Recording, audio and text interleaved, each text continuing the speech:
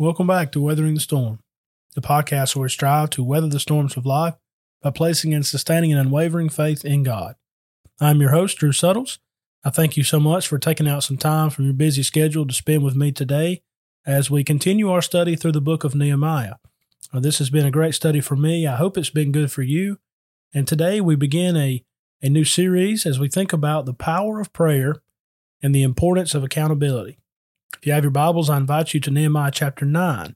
And we're going to spend this episode and next episode in this chapter. And we're going to break down a very beautiful prayer that is offered on behalf of the people. And this is going to take place verses 1 through 19 in this study. And then next week, we'll look at verses 20 through 38. So very thankful that we have this time to spend in the Word of God. And I hope and pray that you're at a place where you can open up your Bible. I understand sometimes with the busyness of life, maybe you're driving down the road, maybe you're folding laundry, whatever the case may be. I hope that by listening to the Word and by going through it together, that you'll be blessed and that you'll be better equipped to weather the storms of life. Before we dive into our text, I want to say a word about the Scattered Abroad Network. This podcast, Weathering the Storm, is on the Scattered Abroad Network. I'm very grateful to be a part of this great group. And if you'd like to know more about us, you can visit scatteredabroadnetwork.org. You can reach out to us via email, thescatteredabroadnetwork@gmail.com. You can find us on Facebook, on Instagram. We also have a YouTube channel, and we encourage you to subscribe and to share that with others as we're striving to put out as much content as possible to the glory of God. So again, thank you so much for listening today. Thank you to those of you who've listened all season, and some of you have been listening from the very beginning. And so I greatly, greatly appreciate you, and truly hope that this has been helpful for you as it has been for me. In our last study, we closed out the idea of there being a revival after the storm. And so we understand there are storm clouds that rise, there are trials that we face, and then there's that time of peace that follows that storm. And we understand the ebb and flow of life. There's time when it's peace like a river. There's other times when it's sorrow like sea billows roll, as we think about the song, It Is Well With My Soul. You know, we read in Scripture that there's going to be trials. There's going to be difficult times. Job said, man who's born of woman is a few days and full of trouble. Job 14:1. But we also know that life is not always doom and gloom. There are good days. There are days when things are going great. And so praise God in those days. Praise God when you have the time to really stop and reflect on the blessings that He's given you. Count your blessings. And it's always a wonderful thing to do. As I record this today, I'm thinking about the fact that tomorrow, Lord willing, all 4 of my children will start school. That is hard for me to wrap my mind around. But our twin girls are 3 years old, and so they're going to go ahead and get started. Our oldest is 7. He'll be 8 in September. And our baby girl, Henley, just turned 5 just a few weeks ago. So we have all 4 of them starting school. And this is a time when, I'm sad about it. But it's also a time where I'm just very grateful and very joyful that God has blessed me with 4 beautiful, healthy children and a wonderful wife who's been there and a great mother for them. And so just thankful, and my heart is full. And so as we go through this prayer, just a reminder of how we need to be thankful and pray to God and glorify Him for the good things that we have, because every good and perfect gift comes from Him. And so again, just thinking about that today. You know, I've had my share of storms. I've had my share of trials, just like you have. You know, we all have. But again, when you have those times when everything's going good and you have the moments when you can really stop and just embrace and enjoy the good, do that. Make sure you take time to pause and embrace the good. And that's kind of my thought as we begin this study today. So as we come into Nehemiah chapter 9, we read about the people who have been attentive to the hearing of the word of God. We noticed how Ezra the scribe stood behind a platform of wood, and he opened up the word of God. He read from it, and he helped the people understand. And the people understood it to the point that, you know, they repented. They made changes, and they started doing what was right. And when you get into chapter 9, you read that they're continuing to respond properly to the Word of God. And so as we just read through this for a moment, I want you to notice how the people responded to the reading of the Word. It says, "Now on the 24th day of this month, the children of Israel were assembled with fasting and sackcloth and with dust on their heads." Okay, so we understand from the book of Job, the book of Jonah, we understand this language, this word picture, that when there is sackcloth and dust and fasting, that is a form of mourning. And so there's this humility that's on display of, okay, we were in captivity, we've come back home, we were wrong, we sinned, we made mistakes. God has brought us back, and we're beating ourselves up here because we know that we've hurt God, and we want to make things right. So notice what they did. Verse 2, it said, "Then those of Israelite lineage separated themselves from all foreigners, and they stood and confessed their sins and the iniquities of their fathers." They stood up and said, what our fathers did, what those before us did, those who went into captivity before us, the things that took place, they were wrong. This is wrong of what took place. They're not going to follow in their footsteps. They're going to strive to break the cycle and do what is right. And here's the first step in that is having that accountability. They're accountable to the actions, and they want to make things right. Of course, we think about David. Anytime you mention accountability, you think of David and 2 Samuel 12 and Psalm 51. He was wrong. He was wrong in every aspect. There's no way around it. And when Nathan said, "Thou art the man," David said, "You know what? You're right. I'm the one who messed up. I've sinned against God, and I'm wrong." So that's why he's a man after God's own heart, because he owned up to it. And so he was able to confess. And that's what the people are doing here. They stood and confessed their sins. Verse 3 says, "They stood up in their place, and they read from the book of the law of the Lord their God for 1/4 of the day. For another fourth, they confessed and worshiped the Lord their God." Think about that. 1/4 of their day they spent reading the word of the Lord. That's a great practice. Certainly we live in a time where it's a rush. There's a lot of things going on. I just mentioned school, and I know that that comes with a lot of different challenges. But how great would it be if we could carve out 1/4 of our day every day just to simply reading the Word of God? It'd be great. I had a friend of mine tell me a quote that he heard when he was doing had a local work in Louisiana. He said, a man came up and told him, "What you put first gets done." And that's so true, isn't it? What you put first gets done. You spend your time doing all these other things. You say, "Man, I just didn't have time to do that." Well, whatever you did before that, you made that your priority. Whatever you put first, that will get done. And I try to remember that in my day-to-day tasks that I have. And I'm sure that those of you listening, you have a busy schedule like I do. And sometimes it's difficult, but being accountable and realizing, okay, this is something I need to do. I'm going to do it. That's what the people did. They knew they came back from captivity. They're back where they need to be. They're striving to really dig in and do what God would have them to do. Here's a great blueprint. They spent 1/4 of their day reading, another 1/4 of their day confessing and worshiping the Lord their God. Great, great example for us. In verse 4, read of individuals who read loudly and cried out with a loud voice to the Lord. And here is the prayer that is offered, a beautiful, beautiful prayer. Again, we're going to read the first half of it in this episode, and next episode, next week, Lord willing, we'll finish out the prayer. But I want us to just read this prayer of the time we have remaining on this, and to think about the power of doing this, the power of prayer. Certainly, it's applicable to weathering the storm. Now, I believe it fits for us when, before, during, and after the storm, to remember God in prayer. We've mentioned that a lot these past few episodes. But again, let's read about these words, this prayer. And I want to encourage you to take the time to pray this back to God.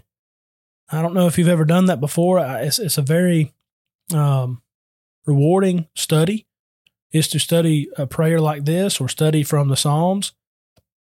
Make the application and pray it back to God. So let's think about that as we read this. Again, we're in Nehemiah chapter 9. Let's begin there at the end of verse 5, and let's think about what is said about God. What a great reminder this is for us as we weather the storms of life. Stand up and bless the Lord your God forever and ever. Blessed be your glorious name, which is exalted above all blessing and praise. You alone are the Lord. You have made heaven, the heaven of heavens with all their hosts, the earth and everything on it, the seas and all that is in them, and you preserve them all. The host of heaven worships you.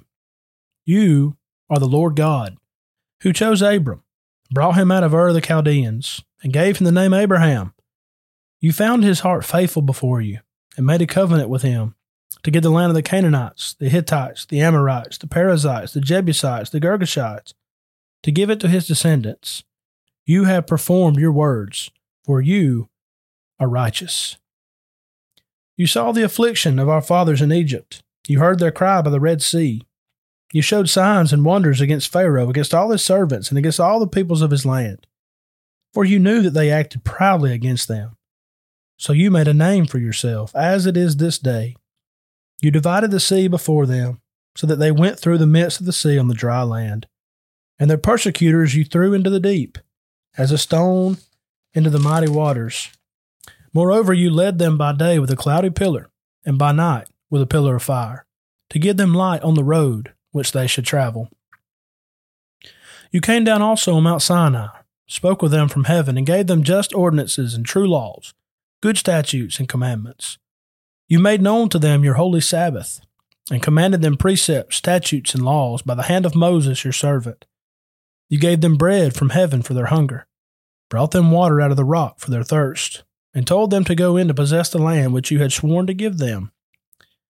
But they and our fathers acted proudly, hardened their necks, and did not heed your commandments. They refused to obey, and they were not mindful of your wonders that you did among them.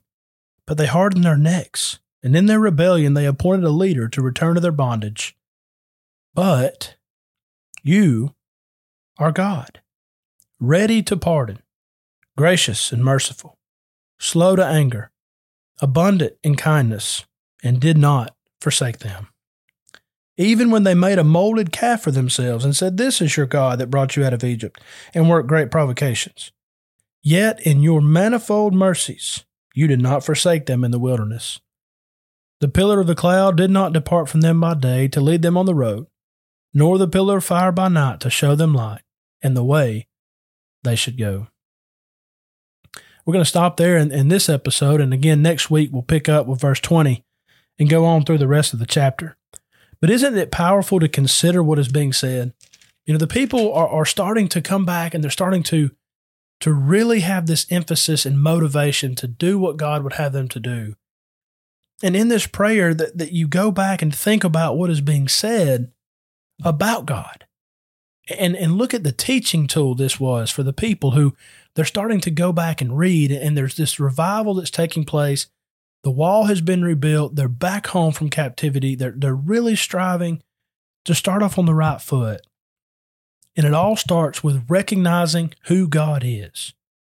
And so this prayer is so powerful, and it reminds us of the power of prayer when we're going through storms. Notice that it begins by blessing God. Blessed be your glorious name. Your name is exalted above all blessing and praise. You alone are the Lord. That statement is mentioned several times in this prayer. And it reminds us of Psalm 46:10. Be still and know that I am God. Why is that so important? Because when you and I are going through storms, we need to remember that God is there. God is present. God is powerful. God is willing to be there for us. And so some of the phrases and some of the words here is extremely encouraging as we go through storms and as we're trying to navigate through the different trials that are coming our way, to be reminded that the God who we serve and the God to whom we pray is the one who made heaven, is the one who is worthy of all praise and honor and glory. The host of heaven worships him. And we get to join in honoring the God of the universe. in this prayer, in this teaching, it goes through to remind the people who God is. He's the Lord God who chose Abram. He's the one who changed his name to Abraham, the father of many nations. He's the one who made this covenant with him to give him the promised land. He performed his words because he's righteous. So you go back to Genesis chapter 12 and you think about that promise. God kept his promise. Well, then you think about the affliction of the fathers in Egypt. Guess what? God heard their cry. When you study Exodus chapters 1 and 2, you read about how the people were sorely afflicted by the Egyptians, that there was hard labor, but God heard their cry. And when he sent Moses, he said, I've heard my people, and it's time to get them out. I'm the God of Isaac and Abraham, Isaac, and Jacob, and I'm with you. I'm going to make sure I'm going to get my people out of that situation. Just a great love and great faithfulness that is being said about God, and the people are hearing this and being reminded. When he led them out or through the Red Sea, he led them day by day with a cloudy pillar, and by night with a pillar of fire. He guided them. He guided their very steps. But then in the middle of this prayer, as you get into this, you get into the teaching, you get into what was taking place, there's an emphasis and a reference back to the fathers who acted proudly, hardened their necks. They did not heed God's commandments. They refused to obey. They were not mindful of the wonders. They were rebellious, and they didn't want to listen to God. Do you see the connection? These are individuals who came back from captivity. They understand why they went. They understand they were guilty. They've been listening to the word. They've been hearing it taught. And now they're coming to this realization, okay, our fathers were wrong. They hardened their hearts. They were stiff-necked. They did not obey God. So what do you think that's teaching them? If we want to be right with God, we've got to be humble. We've got to confess when we mess up, and we've got to make sure that we're doing what God would have us to do. And so in the midst of this prayer, there's also great teaching that takes place. I want you to notice this language. Verse 17. Even though those individuals were hard-hearted, stiff-necked, rebellious, did not want to do what God wanted them to do, look at God. But you are God. Notice, ready to pardon, gracious and merciful, slow to anger, and abundant in kindness, and you did not forsake them. Even though they forsook God, even though they turned away from God, they were rebellious. And the example here is when they made the golden calf. Even through all that, God was still faithful. And the point is, even when they were in captivity, God was still faithful to them. God punished them, yes, but they were guilty of it.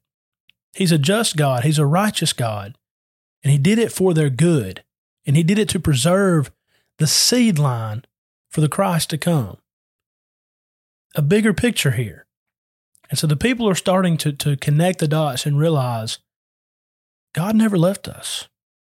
God never left our fathers who were wicked and who forsook him. He didn't leave us, even though we were in the wrong. And they're striving to come back to him. And so again, the power of prayer and the importance of accountability. That's what this episode and next episode is focusing on. And it's the people understanding that God was with them. And here's the point. God is with us in the storm. God is with us before, during, and after. He's not going to forsake us. He's not going to leave us. And so that can give us confidence and encouragement. If he was with them and he led them and stayed true to them, why wouldn't he do the same for us? The fact is, our God is faithful. Our God loves us. And he's so merciful and abundant in kindness and long-suffering that, yes, we mess up, but he knows that. He knows that our frame is dust. He knows that we're going to make mistakes. He knows that we're not perfect. He doesn't expect sinless perfection, but he does expect faithfulness. And that we can do. I hope and pray that this episode and the next episode, as we combine them together, will help us to remember the goodness of God even when we're going through the storms of life. Let's remember to praise Him. Let's remember to humble ourselves. Let's remember to honor God as He carries us through.